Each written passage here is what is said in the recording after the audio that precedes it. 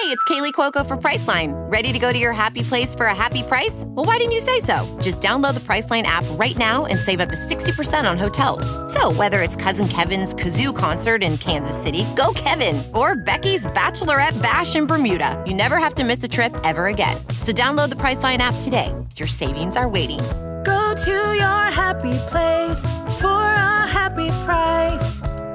Go to your happy price, Priceline. The red bus was escalating. Pregnant ladies and little kids better get the hell out of the way because I am running. I'm like Forrest Gump, dude. I am running. So the Titanic was the biggest ship on the ocean, but that didn't mean it was unsinkable. Okay. All right. I want you each to use ombudsman in a sentence next week. I got one for you. My name is Kevin, the official ombudsman of the Just Press Play podcast. You like apples? Welcome back into another edition of the Just Press Play podcast. We got Pops and LJ back with us again. How's it going? Oh, just living. This week, we don't have any kind of ad we want to try to push to you. We actually have something better. If you've listened to the Just Press Play for a while, you know we are a big fan of the nurses out there. Yes. It is now National Nurses Week. Every year it takes place from May 6th to May 12th. So we just wanted to give a huge shout out to all of the nurses out there, especially. We always want to give a shout out to nurses, but especially right now with everything they've been going through and are going through. Yeah. We just want to, from the JPP, a huge shout out to all the nurses. And if you know a nurse out there, shoot them a text, give them a call, just tell them shout out to you. 100%. Yeah, for real. They do a lot of work. Yeah, no stop kidding. now and send Aunt Christy something like right now. Yeah, I think. Yeah, if you could. Let's just live on air. Yeah. Happy Nurses Week, Aunt sis. It's just the nurses out there. There's a lot of people doing a lot of great work. I mean, you got even the like grocery workers who aren't. You don't consider them like nurses. They're important. Like everybody out there working during. Well, I think if your job has been deemed essential in this whole pandemic, then like A+ to you every day of your life. Shout out, you are doing something important for all of us, and I'm sorry we hadn't noticed it up until now, but hell yeah, you're doing a great job. I was going to say I'm deemed essential, but I feel a little less important than a nurse. Hell yeah, you're doing a great job. I can't get gas without you. I can't get gas without. Well, I can. You can, yes, you can. Well, you know what else is essential in these times? It's essential that we watch The Last Dance because it is the best thing that I've been able to watch. It surpassed Tiger King in views. Oh, for sure. So there's actually some Tiger King news that we might get to a little later. Oh, but okay. Yeah. Last Dance episodes 5 and 6 have now aired.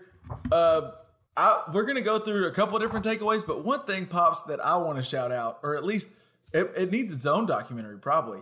I don't think people remember just how awesome Charles Barkley was. Oh my God. And thank God. I'm Charles Barkley. And that didn't do him enough. That didn't do him enough. Charles Barkley was a baller. I mean, he was fantastic. He got an MVP season in the middle of Michael Jordan's prime. I don't know how I didn't know that. That's amazing. And Hakeem Olajuwon's prime. I mean, there were some really good ballers there.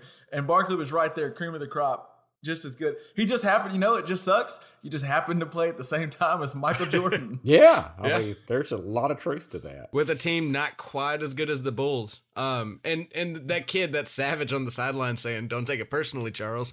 Yeah, that was pretty funny. I just like I kind of one of those people. There not a lot. Like some people look at just stats or whatever. Like there's a lot of the arguments going around, or he's actually started the argument himself because there's this big feud between Draymond Green and Charles Barkley.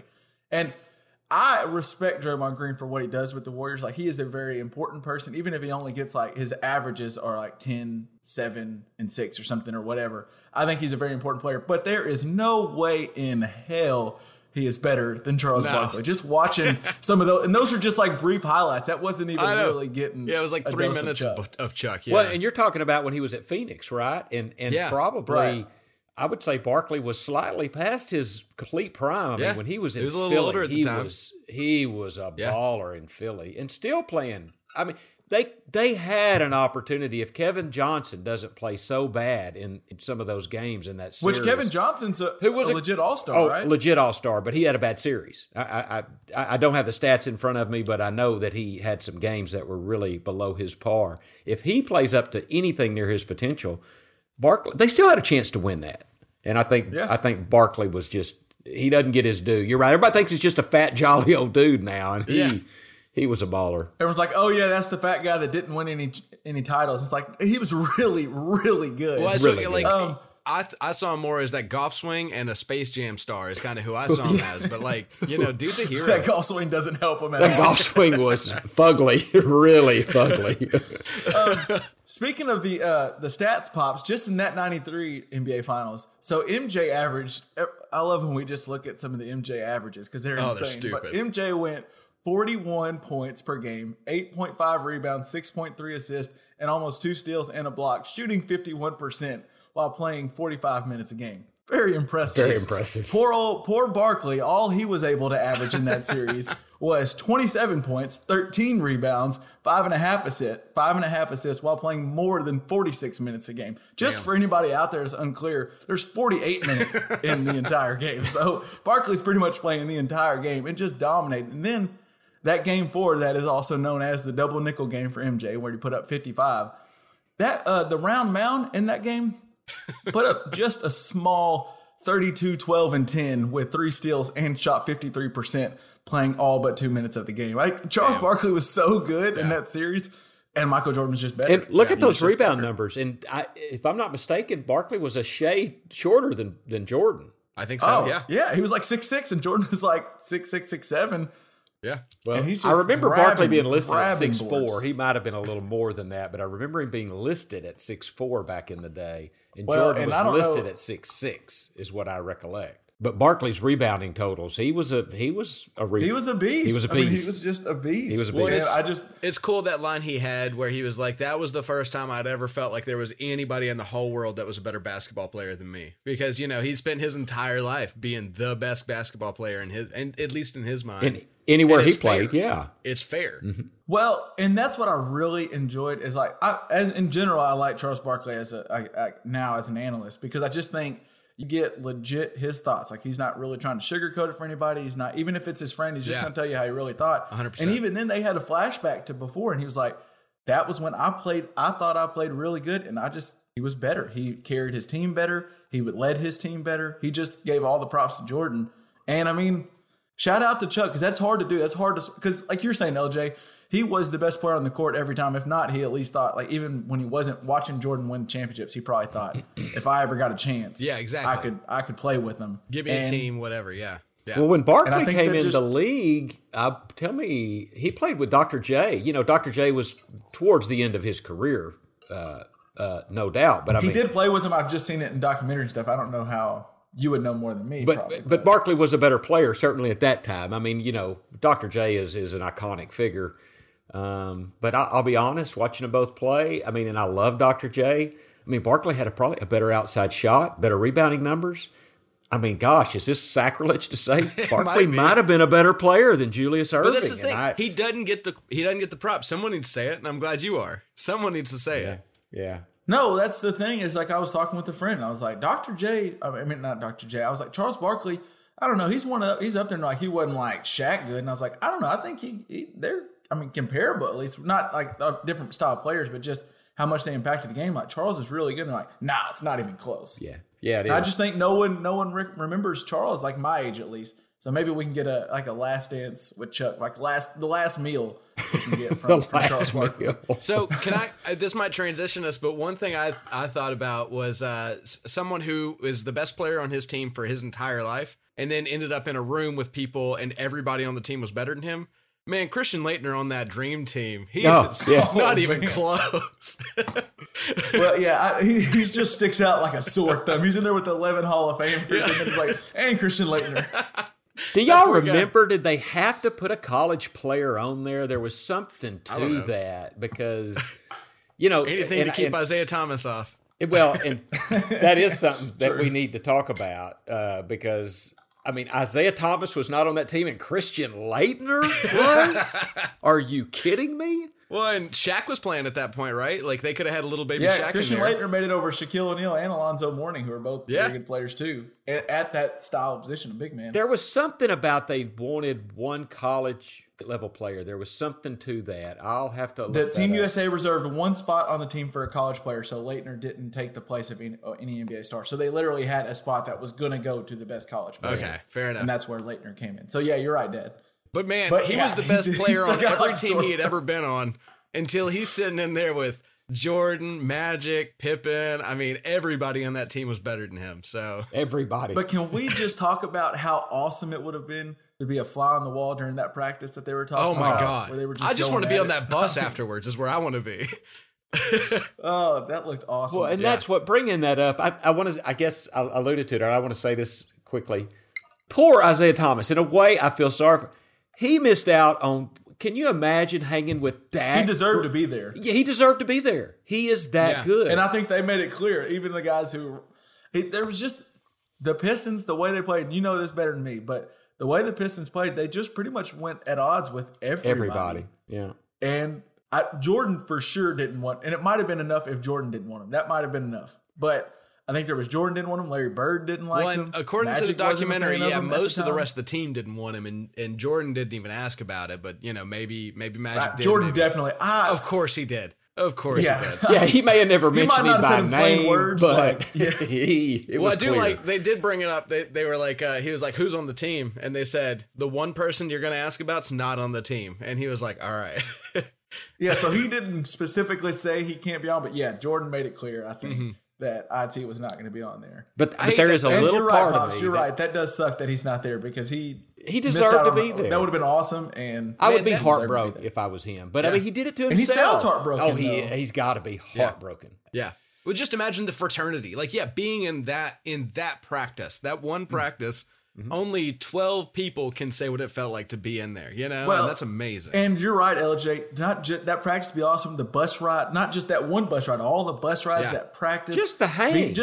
It was so fun for us just to get to see the few moments of like Bird and Magic and Jordan just talking like we would talk. Yeah. Like we think of them as these gods because I Yeah. mean they were amazing, but it was just them chilling, just hanging out, and Isaiah didn't get any of it. Speaking of which, he had to sit and we back can watch definitely it. come back to the Dream Team, but that just really reminded me, and I really want to talk about them talking about that little Laker kid in that All-Star game. Yeah. That was so cool. Well, so that whole scene too, like that's why this documentary. One, it's just it's a great story because like for me especially, I like know the Jordan story kind of, but this is like filling in all the cracks. Yeah. You know, this is really getting to learn everything. But then it's all those little moments where they're in the locker room. They're like that little Laker kid, man, and they were referring to when he airballed those 4 shots in a row against the Jazz in the playoffs. What did He wants Jordan to get tell ball. him? He's got a rebound. Yeah, That was so good. that was good. You throw 4 air balls on my team. You want the ball next? You better rebound. and it was so good because Michael was kind of talking shit, but he also I think had already was like, I see that dog in him. I see that like he's just gonna want to take it one-on-one. He's gonna try to abuse me and everyone else because he just has that it in him.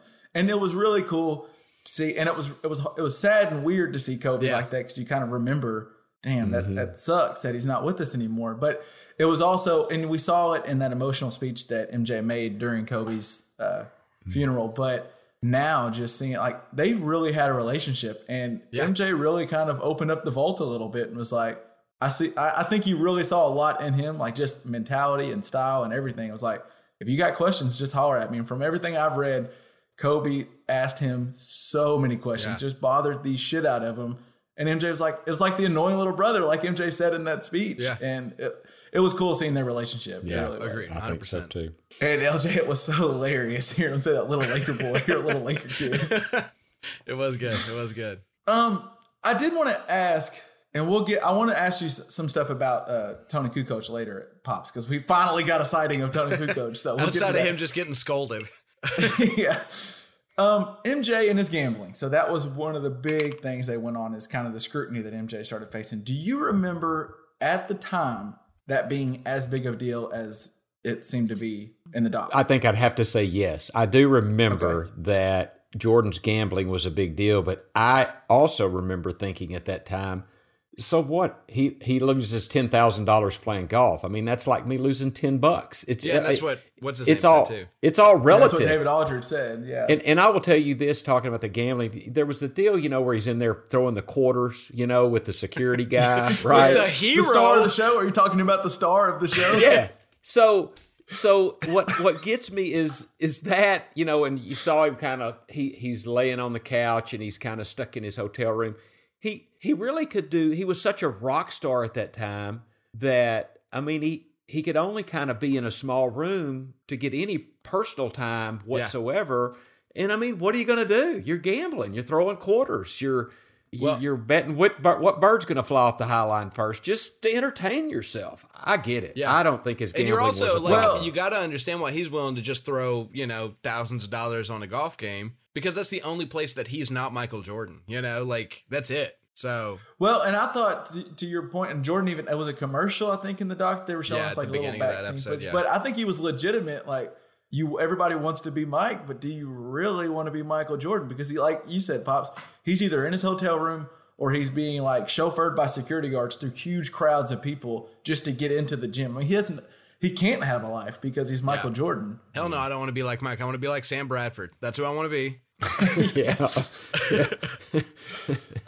I do want to point out. So they said it was when they were playing the Knicks, right? And they were in New York, and he went to Atlantic City, right? Yeah. Yeah. Yeah. And that's when he went gambling. And he was like, I think he said in there he was back by 10 or midnight, whatever time. He did say like midnight or 1. Yeah. I did a little Google search just to see. Atlantic City is 4 hours away from Madison Square Garden. So I'm betting he wasn't back by 10 So he left at 8 p.m.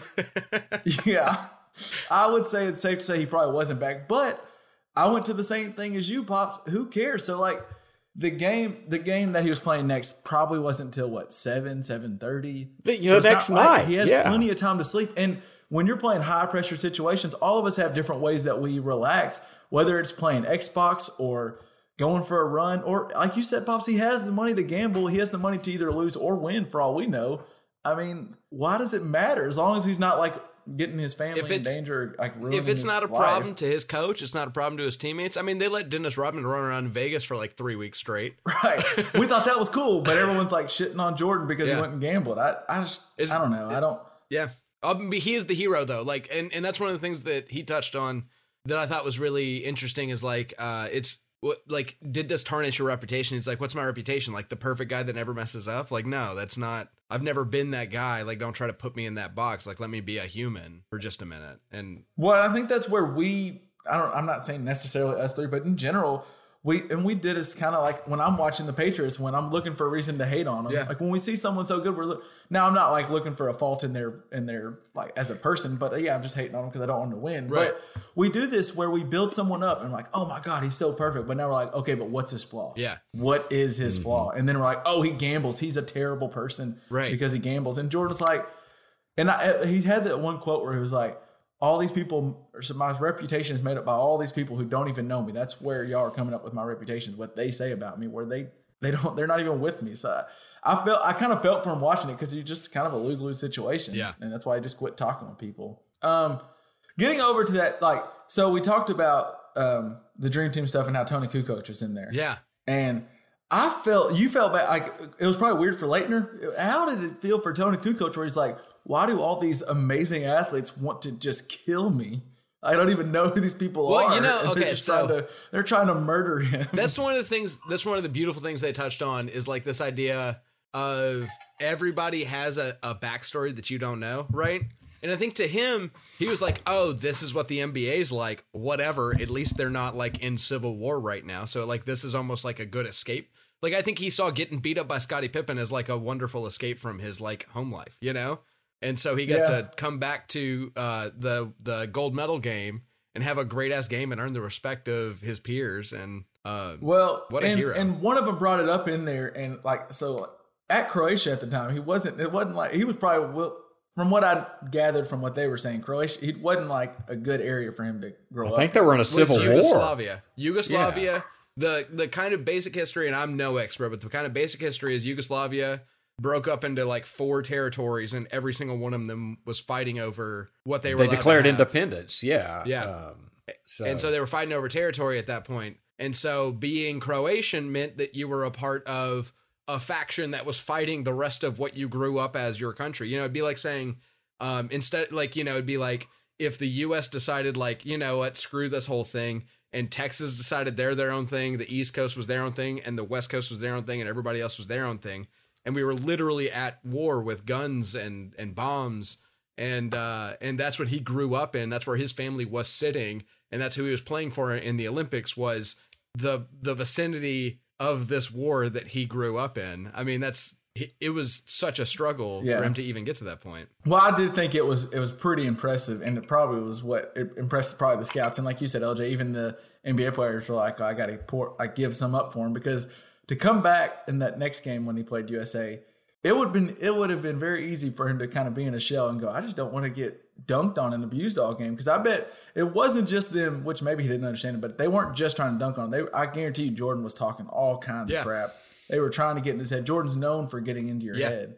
And he came back and had another good game. And it's funny, if Jerry Krause would have been smarter, because I do think he was smart, but if he would have been smarter, he should have just always said that he really liked the opposing team's best player. Because every time he even like kind of liked a guy on the other team, Jordan just abused him. Right. Shout out to Dan Marley.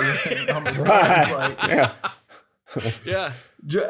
And then I understand a little bit on Pippen's side, because Pippen, he signed the bad contracts. I know he signed it, so it's whatever, but he was getting paid a very small amount. They've made it very clear it was like 122nd highest paid player in the NBA. And he's on the dream team, so he's very good. Yeah. And instead of like trying to renegotiate with him, Jerry Krause is over there trying to negotiate with Tony Kukoc at the time. So like they're trying to get him over, and they're discussing how much they're going to pay him. And Kukoc's like, I'm not sure. Y'all going to have to pay more. And so he's trying to get more money. And Krause is bending the knee almost to him, trying to say, like, how much do you want? And the whole time, Scottie Pippen's sitting there going, take care of your dream team, like your Hall of Famer that's on the roster now. So I get why he was upset with him. But, man, it must have been hard for Kukoc just to have people wanting to rip his heart out the entire game. Think about it. So Jordan and Pippen decide, you ain't scoring. I mean, can you imagine those two guys in their prime just decide, we're coming at you, Kevin. Two of the best defenders in the NBA. In the NBA. In the world. And they're after your ass. I mean, that's that the other would thing be is, like, difficult. They told the rest of the team, is like, back off. He's ours. The two of us get him. Yeah. And so, like, that's the other thing is, like, you see the Red Sea part and it turns into a one-on-one game. You know what I mean? And it's like, you've got to beat the best player and the best, maybe the second best player, but the best sidekick of all time. And they're the only ones who are going to ever be up against. You don't have a shot to go up against Magic. You're not going to get that chance. And Kukoc's over there. He's a big man. So he's like, he thinks, I might, like, probably what he's thinking is like, I'll either get to the post, or even if I catch it outside, sometimes these guys can't move with me, because he was a good big man. And then he's like, Scottie Pippen's literally guarding me the entire way up the court, like from this end to this end. He's just did Nolan Richardson teach Scottie Pippen how to be a dick? Because damn, it was funny. So multiple times you see how Jordan uses just anything. We already knew he did, but just any possible form of slight, like. So we were talking about the 93 finals where he was wanting to go after Charles just because Charles won the MVP that year. And Barkley deserved that. I was looking at the stats. Barkley had very good stats that year. Like, he deserved the MVP. And so Jordan's going after him. Then that Trailblazers finals, Jordan wants to kill Clyde Drexler simply because someone compared the two. They just compared the two to each other. He's like, all right, well, now I have to dominate him. Was it in the documentary? I think it was, where Isaiah Thomas's problem. Oh, you brought it up last week. Isaiah Thomas's problem was because his cousin wore a Jordan jersey. I mean, that's how these guys work. That's just how they roll. Well, and so with this doc has come just a ton of people who are around there telling more stories. Like, even outside of the doc, they're like coming on SportsCenter or going on podcasts and just telling stories.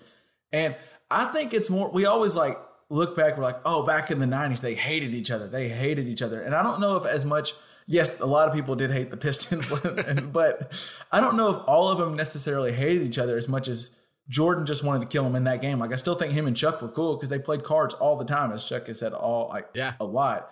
And there was a really cool story from Michael Wilbon where he was talking about, it was when Alonzo Mourning was, I think, a second-year player, and so he was scoring a lot of points coming out of Georgetown, who Jordan, for whatever reason, just hated everything Georgetown.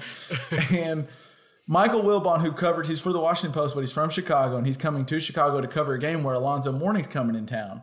And he's covering it because he's kind of writing a piece about how this young guy who we really didn't think was going to be this good is already taking the league by storm. And he comes to ask Michael Jordan about Alonzo Mourning, and Jordan says, wait a minute, you came to your hometown, my city, to ask me about him, to write a story about him? And he was like, yeah, it's my job, man. And Jordan said, what are you going to write about tomorrow if he scores no points? He was like, what do you mean no points? And he was like, 0. He will not score. And so then the game happens. When Jordan leaves the game with 3 minutes left, Alonzo Mourning has 0 points. He ends up with 5. He ends up with 5 points. And after the game, Wilbon said he went to go talk with Michael Jordan, like on the record. It was like, so what were your thoughts about Alonzo Mourning? He's like, man, don't ask me that like this, because he's gonna look like he's a terrible NBA player, and he's not. He just didn't have a shot tonight. We can talk about it behind the scenes. But yeah, he's going to be a good player. He'll figure it out. He's good. But so I don't think Jordan like hated people. He just had to find anything to motivate reason. Himself. Yeah. Yeah. Just yes, that's shit. Whether that be because Jerry Krause likes you or because another reporter came to Chicago to write a story about you.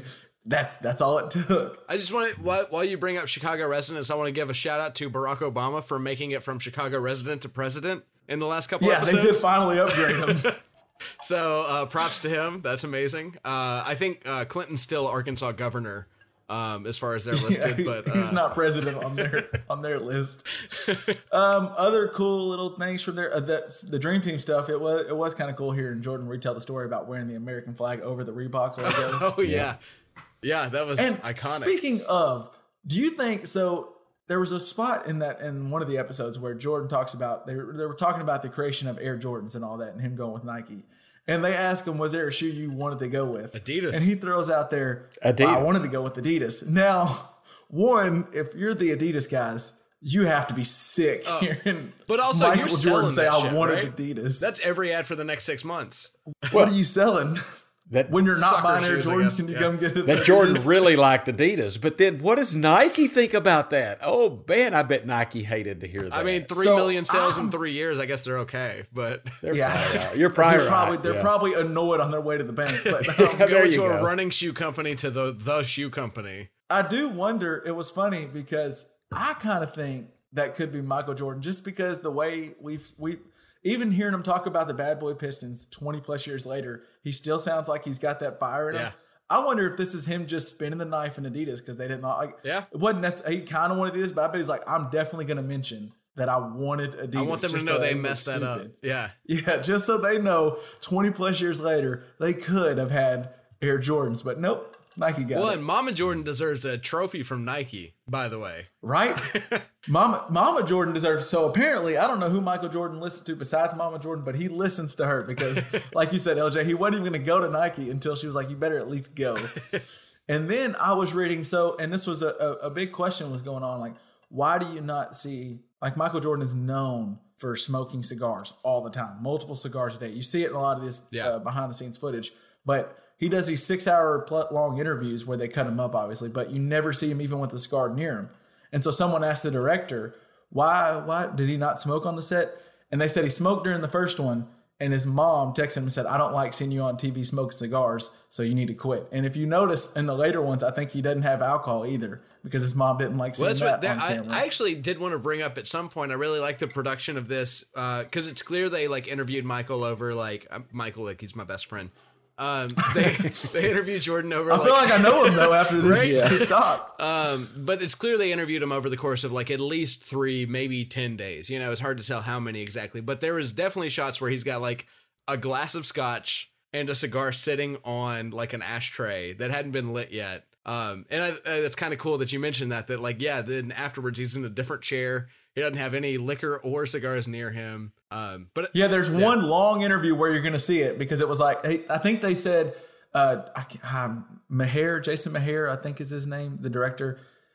He said that they did, I think 3 interviews, but they were 6 to 8 hours long each. Yeah. So he was like, one, if you see a bottle or a glass of scotch and all of a sudden there's a cut and like, it looks like it went from full to a quarter empty or whatever, like almost empty. It's like that could have been us splicing together. We had long conversations and we put back together. So it's not like he just like we cut off and he took a pull and then came back. Well, in that one, you could actually watch like the sunset and know what time. Like you can tell that like that scotch or whatever was sitting there unfinished for probably 4 hours, right? And I think it's pretty cool that they're like you can kind of see even behind the scenes of the behind the scenes right now. In that they're not like unashamed. They're unashamed that he's like changing shirts and he's going to, I just think that's cool. They're just like, this is it. This is how we're doing it. And it's awesome. Yeah. It's great to see. I think the trick they use, I've never seen this before, but when they do the whole showing him the iPad and getting his legit, like right after reaction to what Isaiah Thomas says or just different things, that might be one of my favorite things because you could tell it's still the same Jordan. Yeah. He might be 25 years older from that moment, but he's still the same guy in there. Yeah. Mm-hmm. Do y'all have any other moments? Y'all just can we? I mean, we got to talk about Whitehair, dude. First off, do you guys know what game they're playing with the quarters? Yes. Well, that's just quarters, regular quarters, isn't it? Closest to the wall. That's all it is, isn't it? Well, see, I've never played that. I thought quarters was a whole different game. You can't touch the wall? Well. No, well, I mean, you're just so what they're playing, LJ, is kind of like horseshoes. You want to get it as close to the wall as you possibly can. Is that right, Pops? Yeah, usually, it's like pitching pennies. You've ever heard of pitching pennies, and, I guess they're doing quarters. Hell, Jordan could do $100,000 bills, but your goal is whoever's closest to the wall wins. I mean, that's it. But they were playing where Jordan would throw it, and he'd give the white-haired dude or whatever, Tiger King wannabe guy, dad, 4 tries to beat him, because that's why the one time he beat him on the first try, Jordan had to give him the $20 bill. He said, watch that money roll into my pocket. And then hit him with the shrug. And his shrug was so funny. It wasn't like when Jordan did the shrug, it was smooth and cool, because anything Jordan does is smooth and cool. Right. But when Whitehair dude did the shrug, it was just so funny. It was, I related so much to that dude right then. I get him. Also, that's the crew. That is the crew that defends the evil from Michael Jordan. Like they're just like, that's not like when I think of security guards, I think of like a big man that's going to stop anyone from coming. And these guys that's little mullet dude. He's like, take your chance. Come on. Oh, he'd probably kick your ass though. There's something about him probably, that you don't know. If Michael Jordan hired him, I'm sure. Yeah. Or he's just, he gambles. That's why Jordan hired him. But if Krause allowed it. The other moment close to that spot was when they have, it wasn't Ron Harper, it was another different guard coming in, but comes to ask Michael Jordan for tickets. And Michael Jordan's like the godfather of tickets. He's just like, where are you trying to sit? Nosebleeds? I don't care. It can be next to God, whatever. And he just opens a drawer and pulls out a ticket. Like he just has all the United Center tickets. Yeah. Because he is Michael Jordan, so he probably does. And then he drops the line. He says, well, you just got one from God. So yeah. And he's like, I'm just kidding. He's like, no, he's not. He's serious. Was that the same guy that Jordan was saying that he was an alcoholic on the airplane? I don't think that Burrell. I don't think that was Scotty Burrell. That wasn't Burrell. I saw the name of who that was, and I can't remember. Okay. It was a I was hoping so, because I thought that was a good symmetry of Jordan saying a thing that he wanted to cut, and then Jordan saying a thing that Jordan wanted to cut, and both of them were right. Yeah, but sorry. Watching Scotty and Michael and some of the other guys drink beer after the game. Yeah. Said in the fourth quarter, all we're thinking about is ice cold beer. Yeah. That was pretty funny. And then talking about how back in Jordan's early days, the coach would bum you a cigarette. He was like, they were smoking at halftime. And you know where they got the cigarette from? The coach. Can I throw out there one of the things that I thought about the more and more I watch it, and again, like I was barely conscious during like this era of basketball watching, so I've really only seen highlights, but watching the way Jordan trash talks is like he yells at you and he'll get under your skin, but like the way Pippen deals with you is he just like looks away and then like says stuff and smiles, and I think like I want to punch Pippen more if I'm like the opponent. I think that gets in my head so much more than Jordan like being so like the dog barking at you, but Pippen's like, I don't even care about you, like whatever, like you can go. That's one of the things I noticed is Pippen's trash talk, I think, game is maybe a little bit higher just on physicality. Me, I don't even know if it'd be Pippen's trash talk, but just when you see some of his defense, I mean, he is on those guys like glue, and it's not like he's a small guy. He's long. Yeah. I mean, I don't know. That their pairing is about as perfect as you can ask from. I know maybe you want to guard in the center, but That pairing is so great. Yeah, 100%. And I'm sure Pops members, watch. Well, because you had, especially when you had, so you've got Jordan, just the Defensive Player of the Year more than once. I don't remember how many times he won Defensive Player of the Year. You got Scottie Pippen, one of the best defenders in my mind of all time. Then you had freaking Dennis Rodman. Yeah. You've got three.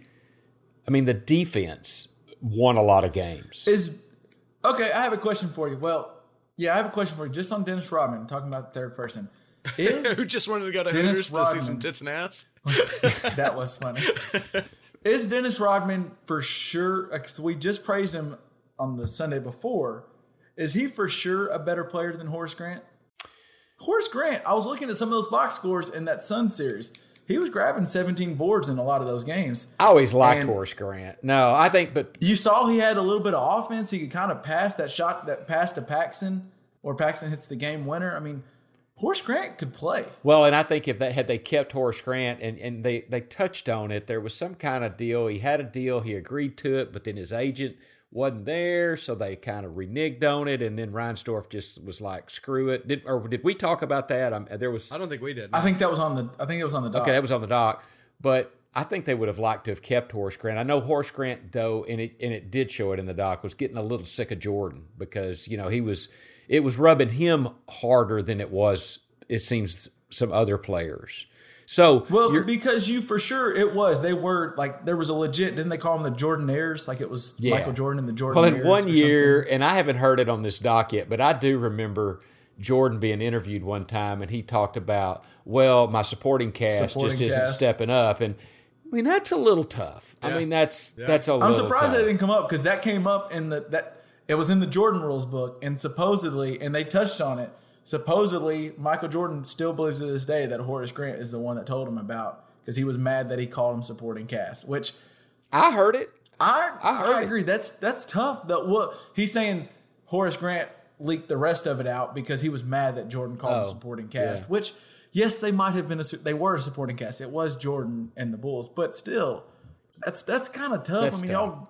Y'all battle every night in and night out, and Horace Grant wasn't a bad player. And he was a good. As far as the Jordan Rules book goes, I could also see, I bet every player had like a line in there. You know what I mean? So that reporter was on the bus with them. That's what Horace Grant says to say. In the exact same way that Jordan, said Republicans buy sneakers too, and that was, something he was saying off the cuff to one of his buddies. That's what, you're just talking, and there's a reporter in the room, and you're like, oh shit, I didn't even notice, So yeah, all of a sudden it goes from me and you just shooting the shit talking to a political statement from Jordan. Yeah. And I think that's the same way this book happens, where Horace Grant kind of says, something, because Will Perdue even talked about that whole punching of Will Perdue that happened in a practice. Yeah. Will Perdue was like, that happened all the time.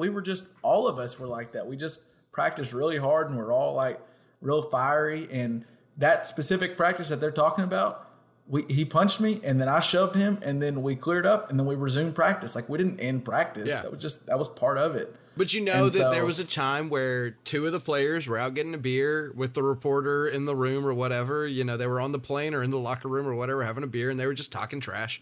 It could have been any of those players. Whatever. There was no villain in this story. It was just a tough team, and the reporter might not should have written the book being a Chicago native, but it probably did put a fire on him. Speaking of reporters, I think the big winner in this whole thing, as far as reporters go, Ahmad Rashad, is all over the place. But I do think I've heard he was like Jordan's right-hand man. Yeah, Jordan really liked him for whatever reason. They were buddies, and I don't know what the deal was there, but they were very good friends, it seemed. That's very helpful for Ahmad Rashad's career to happen to be best friends with the best basketball player of all time. Was he the guy before that, or did that make him the guy? Ahmad Rashad was a pretty salty football player, Sure. He actually was an NFL player. Yeah. Oh, yeah. He was a salty player. But as an NBA reporter, was he anywhere near the level that he would have been had he not had Jordan as his confidant and his That buddy? Definitely didn't hurt. Yeah. My recollection is that he became, he was like who Trent Dilfer is now, a former player, better than Dilfer, though. He was a better player than Dilfer was when Dilfer was on the field, but he was beginning to get some renown because some of the NFL players trusted him, some of the athletes trusted him. But now when Jordan seemed to trust him and would talk to him. Yes, that helped his career immensely, but he was no slouch prior to that either. It wasn't like Jordan made him, but Jordan probably did kind of make him a little, you know what I mean? Well, but he was still somebody, for sure. Speaking of that interview, I just wanted to throw out there the fact that Jordan is like driving down I-94 in a Range Rover in the rain. Like, I just feel like if he's famous enough that you can recognize him from just the back of his head, like, I feel like the Bulls are going to get him a car, you know, and a driver to get him there. Like, I can't believe he was driving. No, he only gets a limo and a driver if he's going to Atlantic City to go hit up for the night. Or that golf. Well, no, he's going to drive the bus then. So that was funny. Jordan had a tea time, baby. But didn't you get that? All right. I totally got that because he's like, no, we got a tea time. we're not we got to talking go. Pippen. Come on. I could see him, you know, because that's where he could be. And him. honestly, I don't think Pippen was mad about it. He was just like, no. dude, MJ really wants to go. I'm trying to be nice, but MJ is really ready to go. I got to go. And then they loaded up. They all loaded up in the car, the golf cart when he pulled Ron Harper over there. They all loaded up in the golf cart like me and my buddies load up in the golf cart when we go to golf. Yeah. Like, we're just like, all right, we can fit another one. Just get your golf bag. Sit on the front. You hold on to the back. Because that was, you're right, because that was where Jordan could be Jordan. Yeah. He wasn't Air Jordan anymore. He was just Mike and one of the guys just hanging out. Well, that's a good way to put that, because that's what episode 1 or 2 where he talks about that's when I became Michael instead of Mike. And yeah, the golf course is where he was Mike again. You're exactly right. That's a really cool way to put that. Yeah. Yeah. All right, well, and we'll have more wrap up. There's next week will be another. We got 2 more nights of the Jordan Talk, and then who knows what we're gonna have to talk about sports wise. Well, it could get weird on the. Can I just say, play. if they don't talk about Space Jam, I'm not gonna be a happy camper. When was Space Jam? When did it come out? It was at the end of his baseball career, I think. Yeah, it was between. It was between his 2 stints, wasn't it? Well, Because that was kind of like his, I like, hope I'm coming back to the NBA stint, right? Like, that was kind of what that movie ended up being.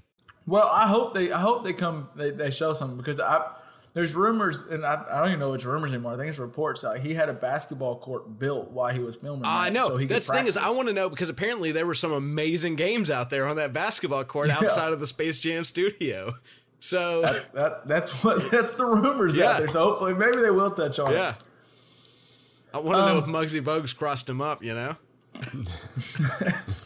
Speaking of the other sporting news we have, the NFL has said that they're going to announce the NFL schedule coming up on Thursday of this week. Yeah. And it sounds like, from what I can tell, that the league is really going to test out just how serious our appetite is for just sports content. Because not only, usually I think they just announce the schedule and then you see all the shows breaking down like games and what we can't wait to watch and all this. They're going to do it on NFL Network on Thursday night on a 3-hour show announcing the schedule. Oh my God. Which, by the way, you can go ahead and look up now. You can see what teams play who. Like, you know who the Cowboys are going to play. You just don't know when they're going to play them. But so they're going to do this on a 3-hour long show on NFL Network from like 8 Eastern till 11, just going, and here we go, week 1, game 7. Well, and that's the thing is, like, you can technically predict, like, you know who each team's going to play like 8 years out, right? Like, because they follow a formula, except for, I guess there's like the top rank and the lower rank of whatever. But you can definitely, so every team has like a contest usually every year where it's like, if you can predict our entire schedule, home and away and everything, we'll give you like a season ticket or whatever.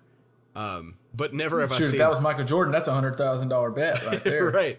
But I've never seen them turn it into a 3-hour event where they're well, and maybe they're smart, because people ate up like we talked about, the NFL draft had its best viewing ever. So maybe some people are going to watch it. Yeah. Personally, I'll probably just wait till it comes out. Yeah, I'm not watching that. Yeah. And then 3 hours seems a little excessive. Yeah. I watched half of Waco in 3 hours, which we might get to in a little bit. Yeah. I'm watching it too. Pretty good. Pretty good stuff. Speaking of the NFL, though, it reminds me that the Cowboys have now signed their quarterback, or maybe the backup quarterback. Yeah. The Cowboys have got the Red Rocket coming back home to Texas. Andy Dalton signed a 1-year deal for $3 million with up to $7 million in incentives. And the internet, of course, went nuts because it's the Cowboys, and it's just people. How it goes. Cowboys fans are obnoxious, and then Cowboys haters are obnoxious. Yeah. So the internet was wild over it, and a lot of people are saying they're upset because they haven't signed Dak yet. And many are arguing that this is Jerry Jones and the Cowboys trying to get leverage on Dak. The main person arguing that is Des Bryant. So I'll just throw this out to you, Pops. Do you think that has anything to do with leverage, or is this just them getting a very quality backup quarterback?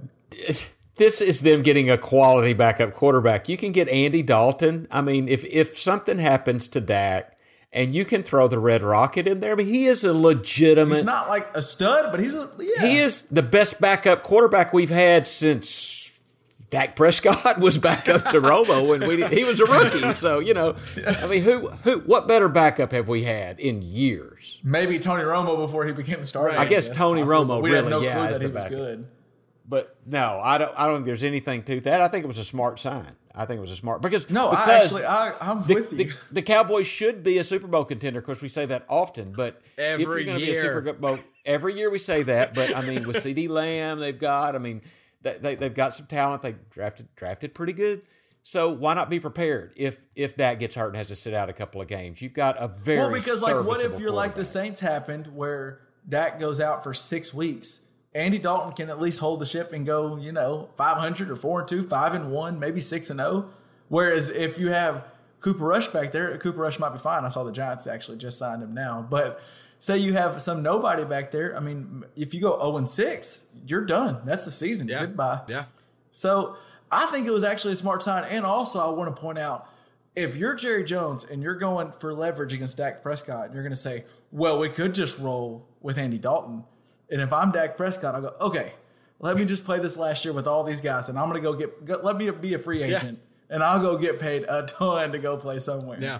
So I don't think I had anything to do with that. Des Bryant always has a little bit of. Hey, while you're talking about quarterbacks and backup, can I ask you a question? So, of course, Jameis Winston signed at New Orleans, right? Yeah.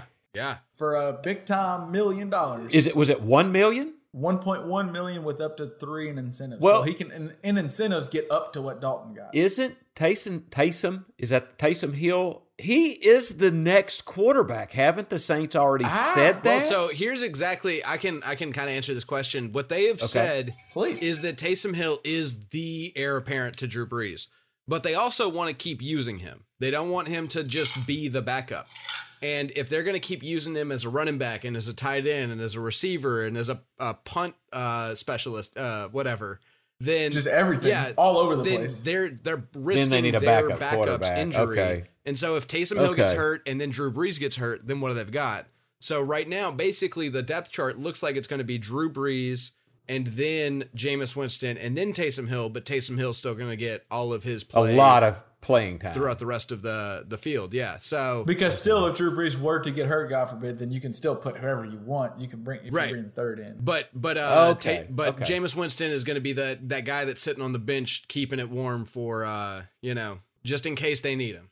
Hey, Jameis Winston for 1.1? That's not a bad deal. I mean, that is shocking to me that that's the quarterback market. Because I'm not saying Jameis Winston's an all-pro quarterback, but he's not bad. I can understand why 1.1 million is nothing. I can understand why Cam Newton's sitting, right now. I can understand why he's waiting for a starting job because he's not going to take backup money because that's not a lot for what I would expect him to get paid. It made me wonder, and I think LJ, I do think that is what at least the Saints are saying because I hope so because that makes a lot of sense. Hill a little bit. But I kind of wonder if this was Sean Payton's way of going, okay, we know Drew Brees this is his either final year, probably final year. I mean, I guess he could always come back. He could pull a Brett Favre, but he says this is his final year.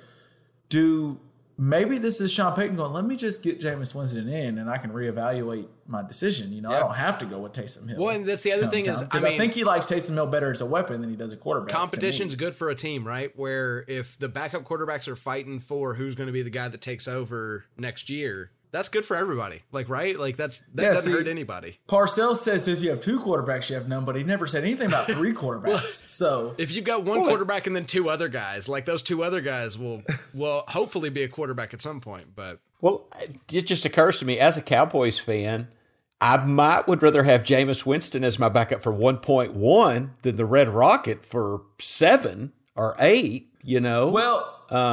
Now, Jameis Winston turns the ball over way too much. Don't get me wrong. Well, I was about to say, one thing about Jameis Winston is he led the league in interceptions, obviously. But he also led the league in dropped interceptions last year. That's not something that I've heard anybody talk about. So so he had the potential to have even more.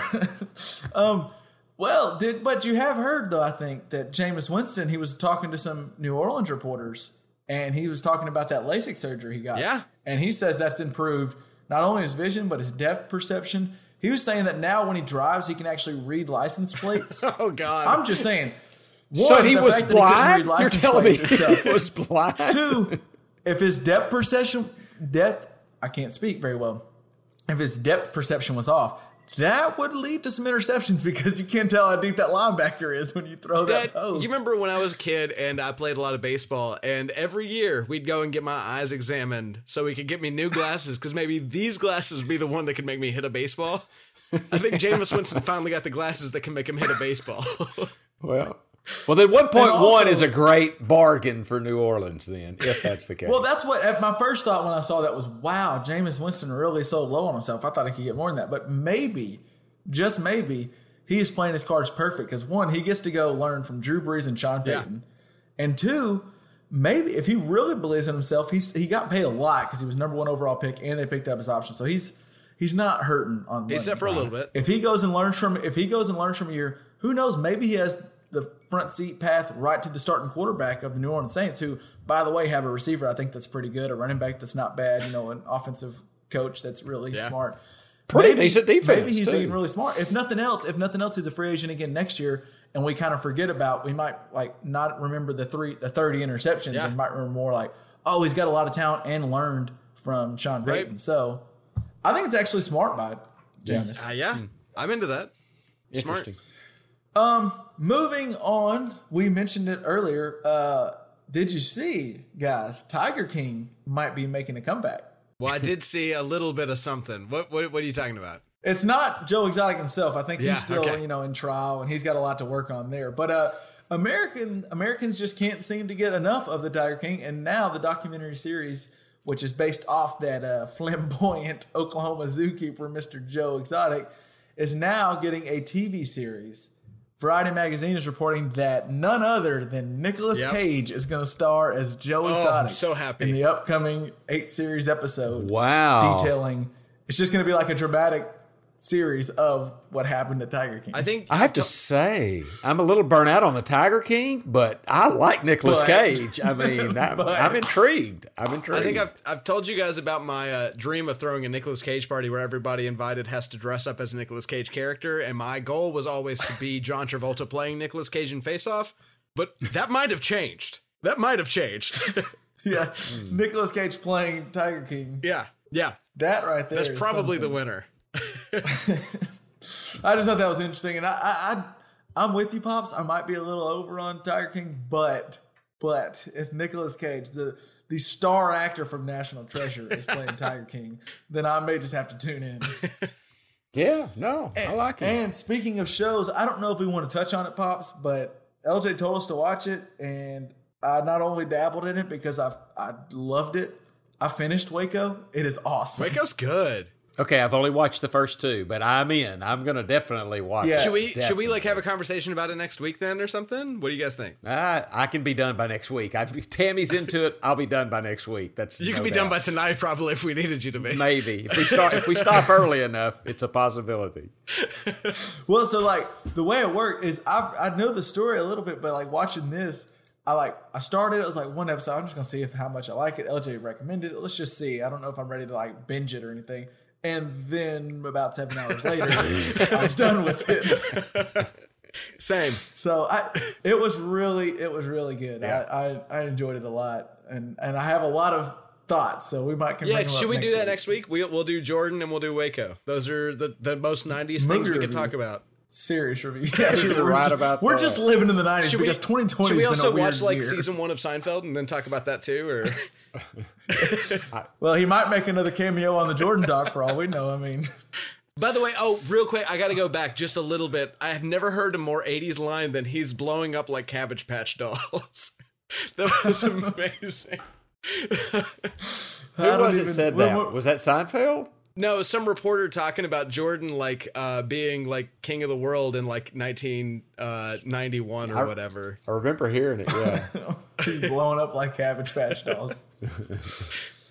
All right, now before we wrap up, we got to get to the most pressing question out there, and that is: did we invent math? Oh God. OJ? Oh God. Or did we discover it? Pops posited this question a while back ago, and I'm not gonna lie, I've been pondering it ever since. Yeah. And I think I've come to my conclusion. I know you've been pondering. Do you want me to go tell you what I I think? would love to or hear what you just- think. are I would ready? love, because I'm undecided. We discovered it. We did not invent it.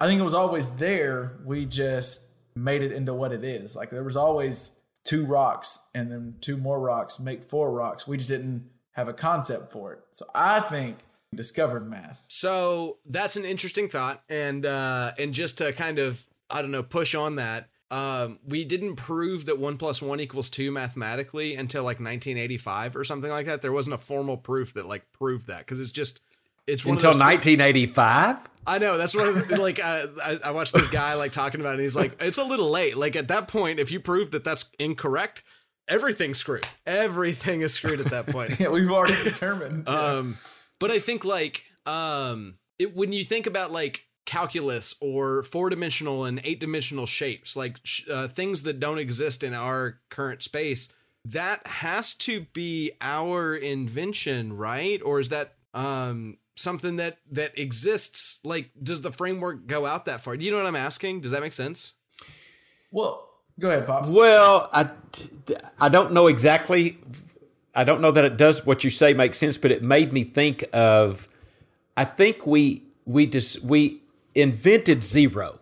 I think we invented the number 0. Okay. And when we were able to do that, math, which we discovered, took a whole new meaning, because now we don't have to put a mark for all the cows in the field. We can put a 1 with 2 zeros and know that there's 100. Because before we had to put 100 slots or marks on a chalkboard. And so once, I really think 0 to a large degree was what we invented as a placeholder that allowed us to use math that was always there. And I don't know if that makes sense. I'm thinking out loud. That makes sense. I'm into that. But I think the thing then is everything that works because 0 exists, right? Like the computer that we're talking between right now works on binary. The phone that the person that's listening to this right now is listening through works off of some sort of binary code that says 1 or 0. And so the only 2 things that matter that can make the entire world function is knowing 1 and 0. Like that's mathematically all you need to know to figure out the rest of the entire universe. And so if we invented 0, then we invented half of mathematics. Does that feel? I guess we're back at maybe we discovered 0. I guess is what you're saying. Yeah. Isn't math kind of like the language of science? Like it explains a lot of science, correct? Yeah, definitely. So that makes me think it was always there. We just didn't know it yet. We discovered it. Yeah, but that's the other thing is like, unless we base science off of what? What do we know? We don't know. Like we know nothing. When you try to think of like we don't even. You know nothing, Jon Snow. Well, we talk. I mean, my brain is empty. But like when you're talking about like, you know, how much of the ocean floor are we aware of? Do we have mapped? And it's like basically nothing. Like the amount of knowledge that we have about the things around us are very limited to what we already understand, right? And so if we've invented this thing to kind of guide us, at some point, maybe we find out that the thing that we invented to describe the world around us, which we call math, is truly just an invention. And we realize that, it only works in the situations that were within our fingertips for the last billion years. Does that make any sense? Or I might be talking out of my ass. Like this is. I'm a little lost. Okay, so you know the difference between. All right, think about this. I'm gonna just stay with me here. Communication and like language, like English, but just communication and language. Yeah. Which one does math compare most to? Is it communication?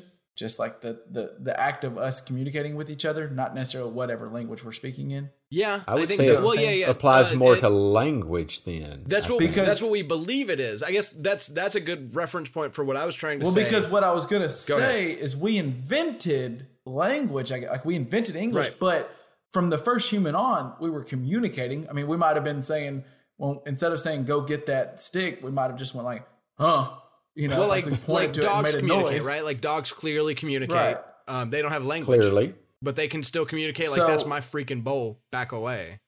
If you say math is if you say math is closer to like language or like a language we speak, then I guess maybe we invented it. But if you say it's closer to communication, then I think discovered it and we just put something to it. I guess my point is we know so little about the universe and the rules, and like we're still finding things, and we're still like discovering like how black holes work and stuff like that. And that's a majority of our universe is like dark matter, right? And we don't know like anything about it. And the universe is expanding and it like has no edge. Like there's so little we know about everything around us that like this thing that we have invented potentially might be eventually figured out to be an invention. And if we discovered it, then it's like, yes, that can explain everything if we follow it deep enough into the rabbit holes. But I think like it's going to take us knowing everything to know whether or not it's always correct. And until we know that it's always correct, that I can't say that we know that it is a discovery because it might not be inherent. You know what I mean? Does that make sense? It does. Yeah. It does. But it's, I don't know. so like we'll never know for sure. Because are you saying, when will we ever know? Everything? Never. Right. Full, Ever. yeah. Ever. Never will that happen. Yeah, so One and one of the things that I've talked about on this show before is how music is like a celebration of mathematics, because like vibrations are what make everything, and like the number of vibrations and the ratios that make them or what make notes sound pretty and stuff. And so that makes me wonder, did we discover music or did we invent music? And I think that's where I tend to go, is I think that we discovered music, because I don't think that we could have come up with something that amazing. Does that make sense to you? And so then it would hold that in mathematics, we also would have discovered it, because it's the same thing, because it's all ratios and numbers when it comes down to it. So I think we had to. I'm sticking with we discovered it, but I don't know, now though. My brain is so jumbled up right now. Yeah, this is a lot. Yeah, I was not prepared to have this conversation. So, wow, good one. Yeah, I have to think more on this subject. We can come back to it. And maybe we have like a vote or something. I don't know. Maybe we don't. But Well, speaking of music, LJ, we'll wrap up the way we always do, All right. with a little what we're listening all to. right, I'm in. And I'll go ahead and kick off just because since he came out with some new music, I've been listening to some Drake. Okay. Any good? I've been listening. He came out with the Dark Lane demo tapes, which is like apparently it's his like pre-release to his album that's coming out in June. Okay. I'm not really sure why. I mean, I don't know why he didn't just come out with the album, but maybe it was like to get us all ready for his album. I don't know. But yes, it is good. I enjoy it. But then again, so far, Drake has been able to put out just about anything, and I've been a fan. So Yeah. it might take someone that's a little more less biased than I am to give you a full review. Is So Far Gone the best musical project he's ever worked on? I'm a big fan of Take Care. Take Care is good. Big fan of Take Care. That's 1 and 2, I think. That is my favorite from him. Yeah. So Far Gone is great, though. Yeah. So Far Gone is right up there. Yeah. But so that's what, and then I listened to that, and then I did go back, as you mentioned it, but I went back and listened to some So Far Gone, Yeah. Take Care. Nothing was the same. I kind of listened to a little more of a discography. But a lot of Drake has been what's on mine, specifically Dark Lane demo tape. Yeah. LJ, what have you been listening to? Well, so we've been watching The Last Dance, the Michael Jordan doc, and Right. the music in that movie is incredible. I mean, it's just amazing. It's like the who's who of 90s and late 80s hip hop. LL Cool J, A Tribe Called Quest. Particularly, there's a playlist on Spotify that has all of it.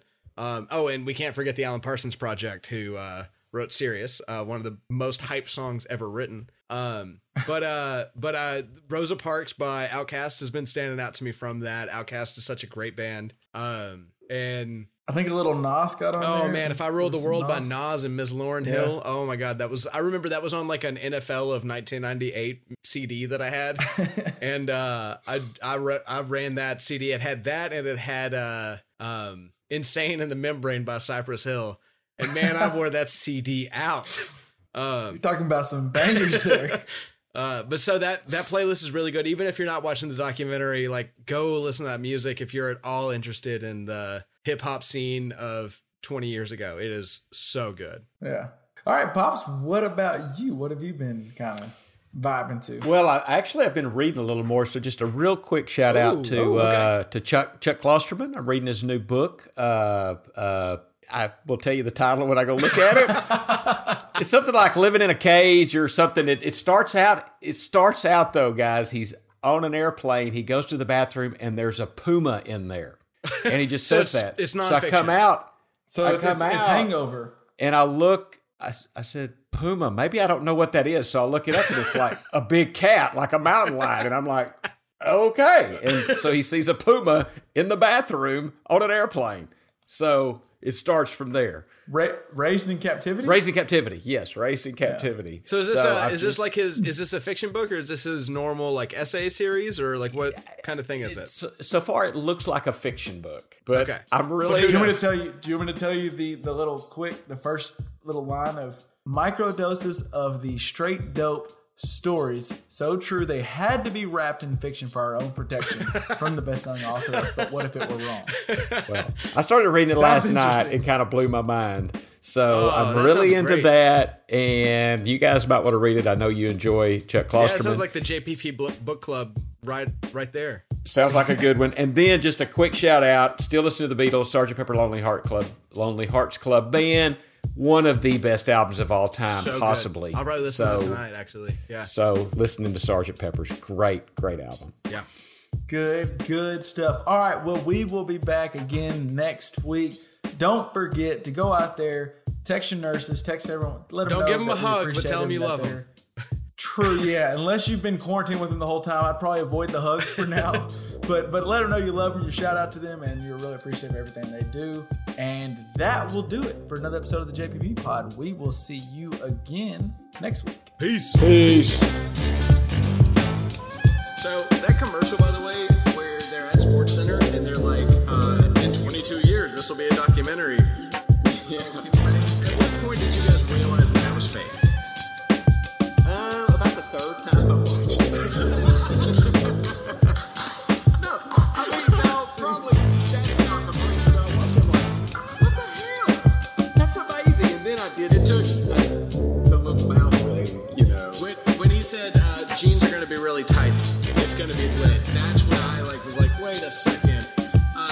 But seriously, it was like when he was like, they're going to make a documentary, and I was like, whoa, ESPN made documentaries back then? I need to find some old ESPN documentaries. And he says it's going to be a 10-part series. I was like, they made 10-part documentaries in 1993? What? Or 1998? And so it took me a little while to figure out that was fake. And I mean, but less than 3?